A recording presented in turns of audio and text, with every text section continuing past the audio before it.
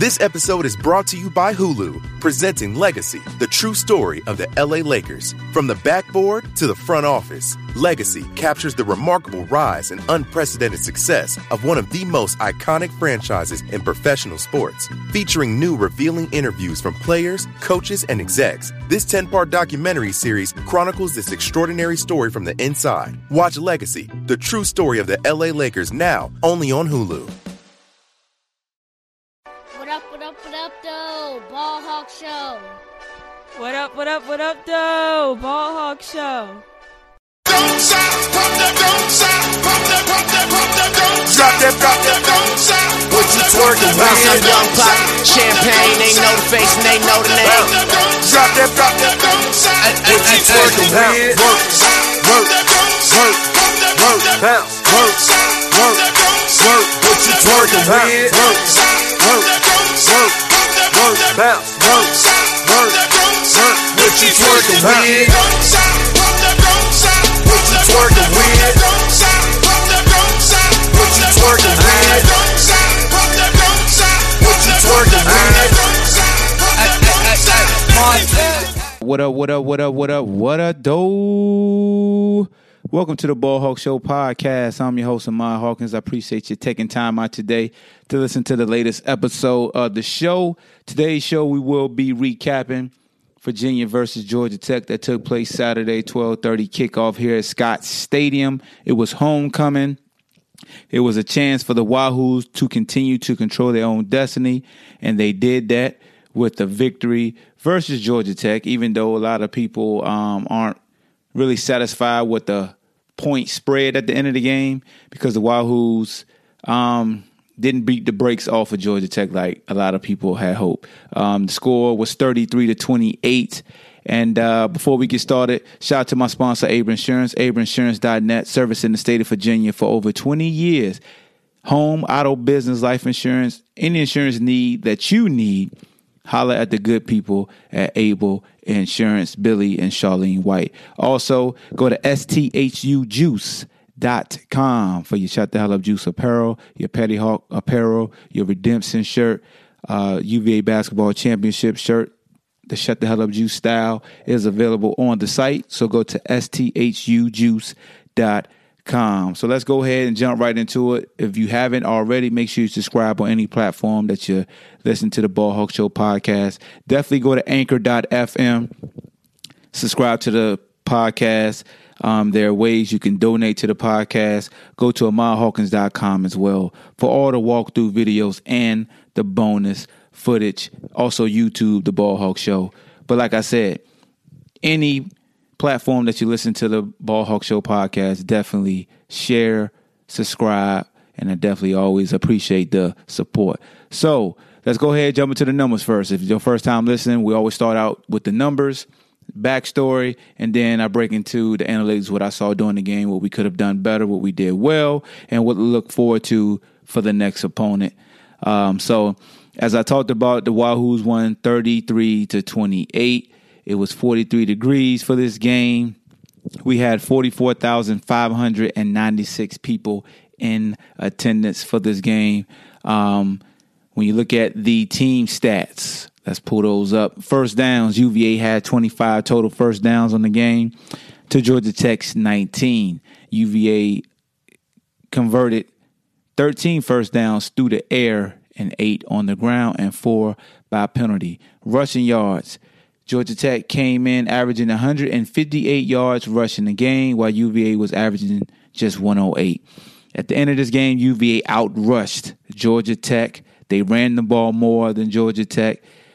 We had 155 net yards.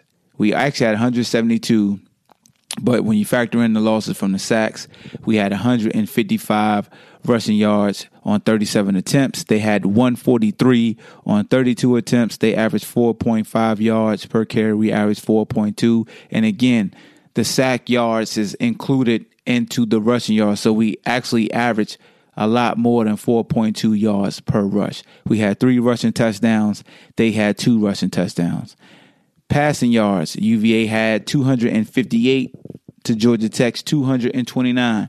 Coming to the game, Georgia Tech was just averaging 141 passing yards while UVA was averaging 255. So UVA hit their average and Georgia Tech went above and beyond their average. But even though a lot of people were saying that Georgia Tech completed too many passes, UVA actually was under their average as far as what they yielded a game per pass. UVA came in 6th in the conference, yielding 255 yards through the air, and they only gave up 229. Georgia Tech, on the other side, was 2nd in the ACC, only giving up 187 yards passing, and UVA got 258. So you can see the trade-off. UVA went above and beyond its rushing average, about plus 50 yards, and Georgia Tech went over, if my math is right, plus close to 80 yards, a little under 80 yards, more than what their average was as far as passing. So total offense, UVA had 413 yards of total offense. Georgia Tech had 372 yards. Coming to this game, total yards, Georgia Tech was averaging 299, while UVA was averaging 310. So Georgia Tech hit 372, and UVA hit 413. So both basically went over 100 yards, close or above 100 yards, what they've been doing leading up to this game. Georgia Tech had the ball for 54 total plays. UVA had the ball for a total of 72 total plays. I talked about the sacks. The one thing that did jump out to me is the red zone. Red zone defense, Georgia Tech was the best, and UVA was 6 of 6. I'm going to say that again. Red zone defense, Georgia Tech was one of the best. UVA was 6 of 6 in the red zone. No turnovers, 2 field goals, 4 touchdowns. What more can you say? There was 9 of 16 on third down. That's better than 50%. Held Georgia Tech to 3 of 9. We had the ball for 35 minutes. They had the ball for 24 minutes. They came to the game like one of the worst as far as time of possession. We look at individual stats, and we'll hustle up through this. Individual stats, Bryce Perkins had another 100-yard rushing game. He had 106. He lost 13 on the 2 sacks. He really gained 119 yards on 19 carries because he was sacked 2 times. So that, he still averaged 5 yards a carry with those 2 sacks factor in. He had 1 touchdown. Wayne Talapapa, I love it when you call me Talapapa. Whoever made that up, that's actually dope right there, the Samoan slasher. 10 carries, 37 yards, 2 touchdowns. He now has 11 touchdowns on the season, 1 more than Jordan Ellis had last year, and it's the most since Kevin Parks had this many touchdowns when he was still here. I think Kevin Parks is like 4th all time in overall rushing yards in his career. Well, I think he top 5. I know one thing, in high school he was a beast. He still got national records.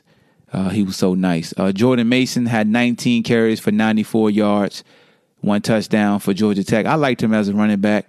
And the quarterback, James Graham, had 8 carries for 42 yards and 1 touchdown. James Graham completed 15 passes, 229 yards, 2 touchdowns, 1 interception. Bryce Perkins was 24, 35, 258, 1 touchdowns, no interception. He was sacked twice.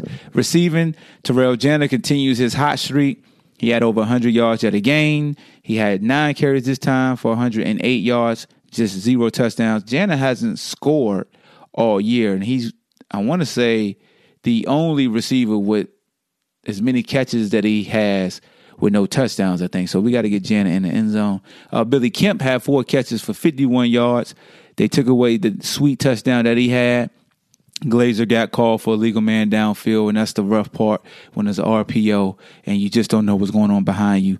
And he just happened to step upfield, so that was a flag on that. Joe Reed had 5 catches, 27 yards, and a touchdown. Tanner Cowley, 2 catches, the touchdown engineer, that is, 2 catches, 23 yards. And I want to say the drive, he had a catch.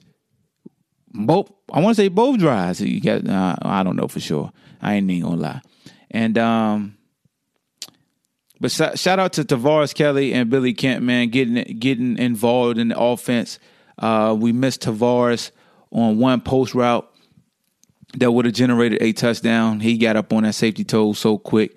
And, it's good to see them getting work in the slot. Brown led the way, 59 yards for Georgia Tech and 1 touchdown. And then Carter had the nice touchdown on the 50-50 ball in which Nino had great coverage and just lost his footing.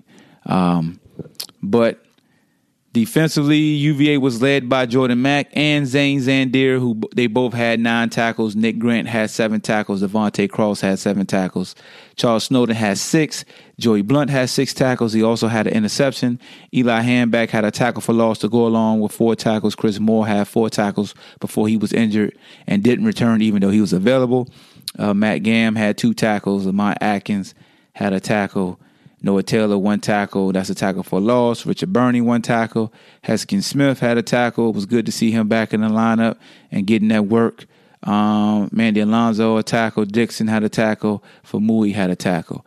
Return yards, Tavares Kelly had 5 returns for 129 yards, a long of 40, and that long actually helped make the field shorter, and then Bryce Perkins scampered, and then we scored. So, Tavares filled in for a banged-up Joe Reed, and I think that was a smart move to kind of just focus on using Joe Reed on offense, and if we needed him in a return game, we could just put his body back there and scare the hell out of the kickoff team for Georgia Tech. Any post-game notes before I get into the nitty-gritty of what I got to say? This is the 5th ACC game of the season that we won, marking the most by the Cavaliers since 2011. Bryce Perkins finished with 1 passing touchdown and 1 rushing touchdown. It's the 4th time this season, the 10th in his career. He has done that. 258 yards passing. Perkins passed the great 1-8 Marcus Hagan himself for number 8, and Mark Verica for number 7, and Aaron Brooks on number 6 on the all-time career passing list. That's a great accomplishment right there. But yeah, that's it. So let's get into the game, right?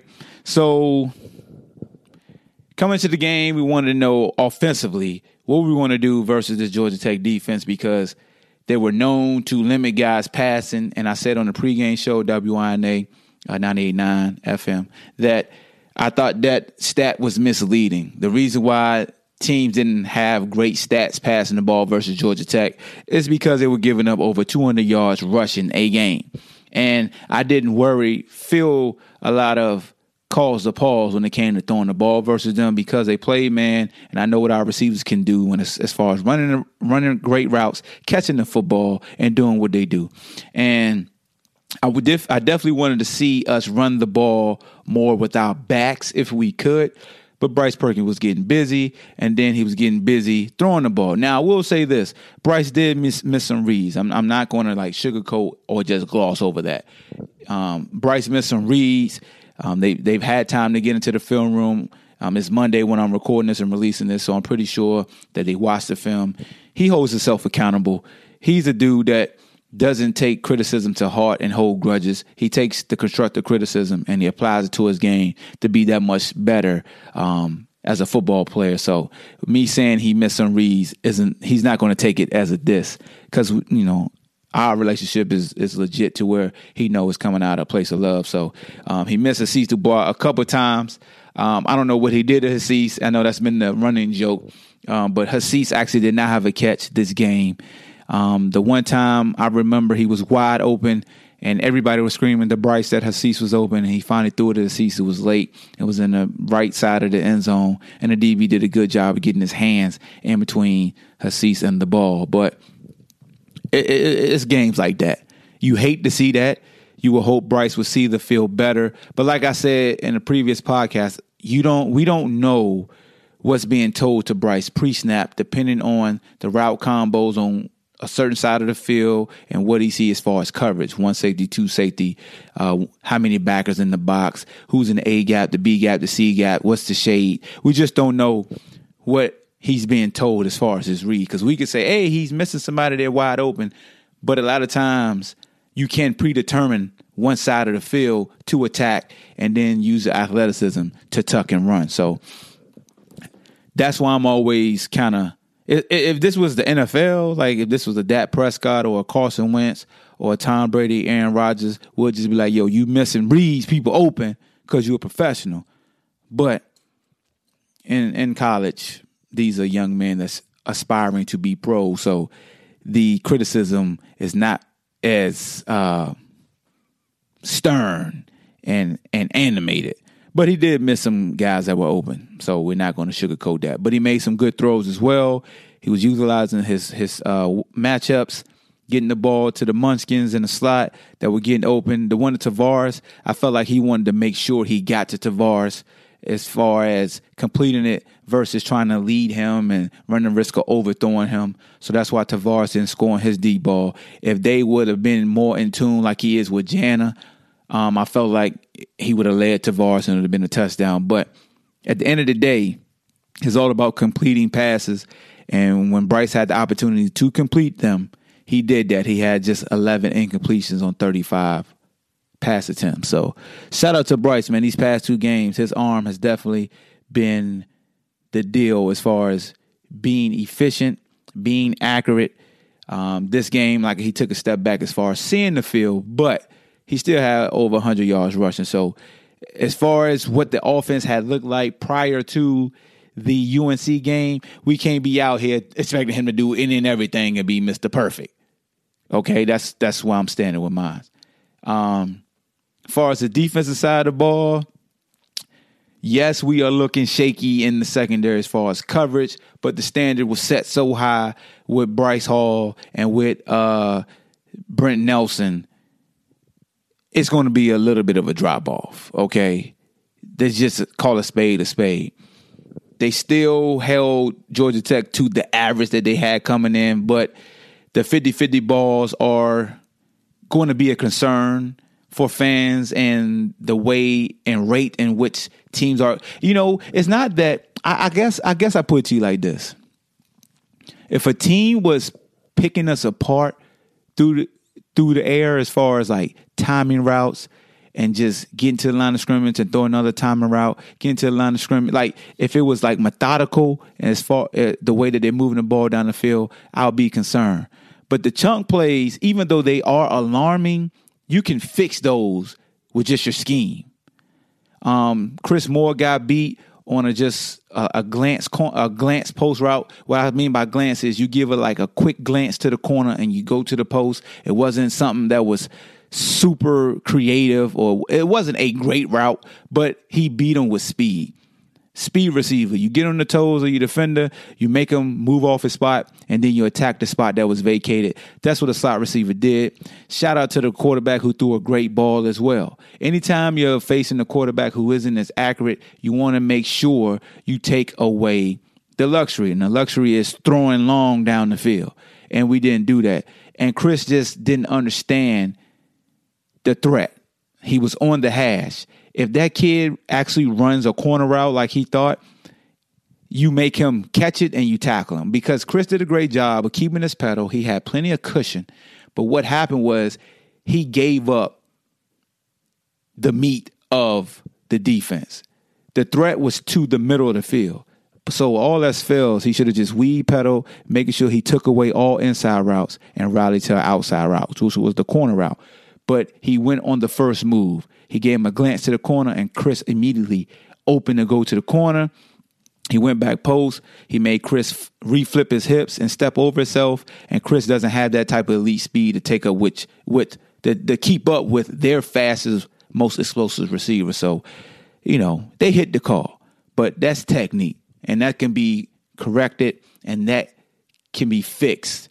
So if a Liberty comes in and try to do the same thing, I'm pretty sure Coach Howell would just say, hey, man, all else fails, don't give up the post and make them catch it in front of you. Stay deep to the deepest. Because when it came to Joey Blunt and his interception, it was Nick Grant checking the receiver to the field. Nick Grant understood the alignment. Basically was like, hey, alerted Joey, I'm going to stay outside because you're the inside. You're my help guy. He released the receiver to Joey. Joey did a great job of baseball turning, meaning he opened to the field. The receiver went underneath him. He baseball turned and came out high. And when he came out high, the quarterback threw high. The receiver came flat. If this was a good quarterback who had better accuracy, he would have flattened the receiver out. They would have had like a 20-yard gain, would have lined up again. But the fact that Joey understood that this young man wasn't accurate, let me give the receiver a lot of space, stay over the top, and it was a bad throw. Joey benefited for the bad throw, and he made him pay. That was one of my keys. When this kid makes a mistake, you make him pay. Floyd Mayweather used to say this all the time to his opponents during the face-off. You make a mistake, you are going to pay. And that's what happened. The kid made a mistake. He threw it too deep. Joey made the pick, got us off the field. The last explosive play that they had as far as for a touchdown to Nick Grant. Nick Grant did a great job on a stutter go, the double move. He closed the hip. He looking lean, and when he looked up for the ball, he just lost his footing. I don't think the receiver pushed him in the back. I think it was just unfortunate. He lost his footing. Only way you can fix that is to make sure you really contact the receiver on your looking lean, and you could try to hook him like you boxing him out. But that's the 50-50 ball for you. Only thing you could do is just try to make sure you don't lose your footing the second time. He lost his footing versus North Carolina, but I felt like that was a good throw, and the receiver did a good job of really compressing Nick to where he could fade away from him. I think Nick did a great job of leaning on the receiver and actually trapping him on the sideline. The receiver I don't know how he kept his feet in, but he kept his foot in and made a great catch. And you get beat like that. It was a great catch. And actually, it was a great ball. So salute to them. And the last one, the tight end in which he made the catch before halftime, that was just terrible alignment and assignment. 3-by-1, 3 receivers to the field. We bumped our linebacker over number 2, which was in between the number 3 and the number 1 receiver. And the nearest receiver, which was a tight end, we didn't even cover him up. And it was just a looky route. I mean, Jordan Mack is in the middle of the field. He has to respect the RPO look. They put the ball in the belly of the running back. Jordan has to hold because he's in the A-gap by himself. And they threw a looky route. I don't know if Joey Blunt or I think it was Cross. I don't know if Cross was supposed to be playing that. I don't know which safety it was. I don't want to say their name and it's wrong. But one of the safeties should have either been up some or we just blew the call. But they also, I want to say, completed another one to the tight end. I just felt like we playing a tight end we playing a tight end 10 yards off. Like, we're talking about a tight end. We ain't talking about one of the best tight ends, just an ordinary tight end, and we off too deep. And that's going to get corrected. But anyway, I know folks are worried about the secondary. Look, Heskin Smith played well. Moore got banged up. We put Cross back to safety, and Heskin came in and did well, man. It was refreshing to see him back into the game on the field, and he covered well. And then we used Dixon as the nickel. We blitzed him a couple of times, and majority of the time we just went base because they were just using their tight end as an extra receiver, and we just using Cross to come down and play man. So we pretty much went away from the nickel look. We just went more base. And then we started using 4 and 5 man rush, but we was being kind of creative with it, meaning we were blitzing him on one side and kind of shading and mirror him on the side in which we was not bringing pressure. So if the ball was to the right of us, we would bring pressure to our right with both backers, whether we were doing the double A-gap blitz or we were looping them in the B and the C gap, and we were forcing him to a side, and the side we were forcing him to, we would have the Booker Eli kind of waiting on him, or we would have Noah waiting on him to kind of trap him and just rush his process of trying to figure out who was open. So if we were going to leave somebody uncovered to the field, we were bringing pressure from the field to make him move off that spot and force him to go to the backside, if y'all could picture what I'm saying. So we started manipulating his vision, manipulating where he could go with the ball, because we understood he wasn't as polished as a passer. And the more we can make him move, the more he would cut off the field up for himself. So we would force him to the short side of the field. He would come to the boundary. If the boundary wasn't there, he would panic and throw the ball away, or he would try to just rush up the field. So Coach Nick Howell and Papinga did a great job of understanding, like, look, we know Heskins is what's the word I'm looking for? Capable of covering, but he only had one day of practice. He was coming off a knee injury. So, why would we throw him in the fire like that when we could just use some zone dogs and things like that? And we didn't run as much man on the back end. We ran a lot of combo zones, a lot of short zones. We played in between because we knew they would try to run some corner routes. So we would show and take away the corner, allow them to have the 5-yard out, the 5-yard hitch, rally up and tackle. Then we saw late in the game, he couldn't even complete those throws anymore because the pressure was coming. His feet couldn't get set, and he wasn't a comfortable thrower. So we made a mistake personnel-wise, not understanding what they can do well. Like, I know if Chris could take it back, he would say, yo, ball hawk, I should have just stayed high. Stay high, take away the inside. They run one-on-one drill every day with receivers. And in one-on-ones, you know that they got all day to throw. They got all day to work all these routes. So you come in as a defensive unit, you say, okay, today in one-on-ones, we're going to make sure we hold our inside and rally on all outside throws. And that's what you do. In that moment, it was just straight man-to-man for Chris. Like I said, line up on the hash, all the field away from you is the most dangerous, which was the post route. You weed pedal, you take away the post, you stay high, and if he run corner, you rally high and make him dog it down. And he got to show you he can complete that throw. Anytime you face an athlete that's playing quarterback like that Georgia Tech guy was, you let them have the short throws. That's why Georgia Tech didn't really feel comfortable just trying to throw short. If you go back and look at the game, look how far our DBs are off.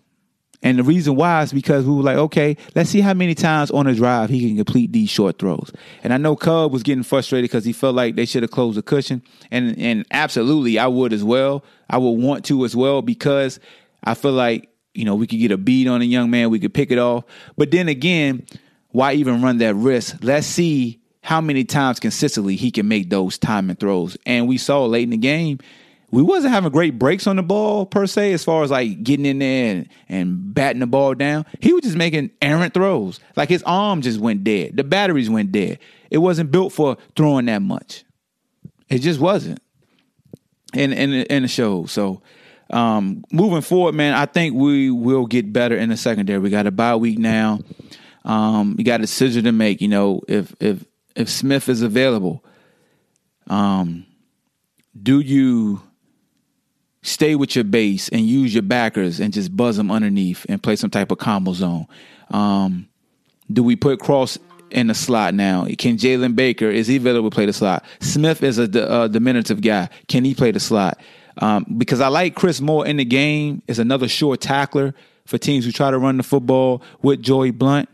I know people are having trepidations as far as him covering, but I know he can fix that. I work with this kid in the summer. He can pedal and he can cover. It's just all about sometimes your mind. That's all it is. Like he's capable. It's just his mind. It's just live bullets are different. That's all it is. He got beat by Daz Newsome on a post, the best receiver for UNC. Then he got beat by the best receiver for Georgia Tech, who actually plays the slot. So he's going to run into the better receivers in the slot, and that's where we got to identify. And maybe the coaching staff could just say, "Hey, if it's this receiver in the slot, Devontae, you got to take him, and we're going to put Chris over there." You know what I'm saying? Maybe that's something they could look at. So, yeah, man, but. That's all I got for y'all, man. I just think the Wahoos are very fortunate to have another bye week. We could get healthy. As far as DBs that will be available, I know a lot of fans ask me this. Brenton's not going to be back. Bryce is not going to be back. Those are the two corners that are hurt, two DBs that are hurt that have been playing. Clary, I don't know if he'll be back, but Clary wasn't playing as much. I know he got in versus ODU and he got in versus William Mary. But as far as the DBs who will be in to actually play, we got who we got. Moore will be healthy to play. He was healthy to go back in. It just Smith was doing so well at corner, and Devontae's our best, sideline to sideline safety, and understanding what Georgia Tech wanted to do as far as attacking deep. It was a no-brainer to just keep Devontae in the game. It wasn't a knock against Chris. It was just the flow of the game, and you didn't want to run the risk of using Chris unless you really had to, and it was his knee. So they made a great decision, and it wasn't like I said, it wasn't nothing against him. Like, oh, you lost your spot. No, it's just the flow of the game. That's how football is. We haven't really been coming out to the quarterback like we've been accustomed to. Look, man, and I'm going to say this last time. Our luxury vehicle is gone. Bryce allowed you to just blitz everybody from his side because he was that special playing press. Factor in our best nickel guy who could come down and press and play close, and Brent Nelson is gone. Only pressure you could really send is from the boundary, and you really don't want to send all the pressure coming from the boundary because now you're allowing quarterbacks to focus to the field where there's a lot of room. A lot of times we would blitz from the field and force guys to go to the boundary. If that makes sense to you, because Bryce played on the left. We were always usually blitz from Bryce's side, and we were rarely blitz even when Nino. I mean, we'll leave Nino by himself too. So now, coaches just got to continue to show their IQ, man, and they'll work out and they'll do some things. And I know Nick will tweak some things on the back end to better help out his DBs. And talking to Manny Alonso after the game, my post-game interview, he said that Coach Vic actually challenged the defensive line to pick up the slack the same way the defensive backs picked up the slack when they were injured last year. If you remember last year, the D-line ran through an injury rut and we had to adjust. Now it's the guys in the secondary. So, hey, man, we got great coaches. They do what they do. They adapt. We just now work on getting timely stops. It's like playing arena football. You get timely stops, and when you get those timely stops as an offense, you take advantage of it and you score, and our offense has been doing that. Salute to the offense for picking your brother up, being the ultimate team. This is what it's all about. Just a couple weeks ago, people were saying our offense was trash can juice. We're not going to have the same energy for our defense. We're not going to do that. We're not going to do that because we shouldn't even done that to the offense. But the offense didn't show you consistently. The offense gave you 8 quarters of consistent, very good execution and points being scored, minus the donut versus UNC. But they've been executing when they had to. So there you got it, man. With this bye week coming up, I may drop some more, content. Salute to the basketball team. I'm not really recapping the basketball team. They played JMU. And isn't it amazing how the basketball team kind of resembles our football team early in the year? Iffy on offense, dominant on defense. How you hold somebody to 34 damn points in basketball in back-to-back games? Our offense has scored more points than the opponents in basketball. So salute to the basketball. Salute to Mamadi Diakite doing what he do, the blonde bomber, getting buckets.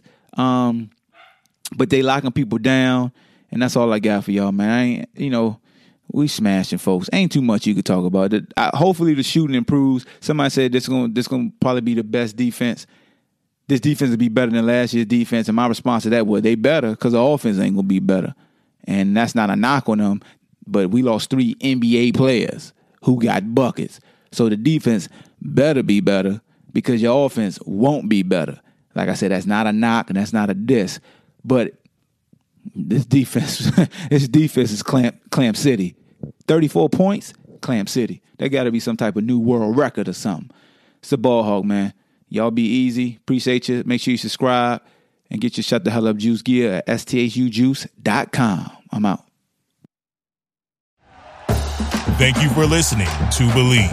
You can show support to your host by subscribing to the show and giving us a 5-star rating on your preferred platform. Check us out at Believe.com and search for BLEAV on YouTube.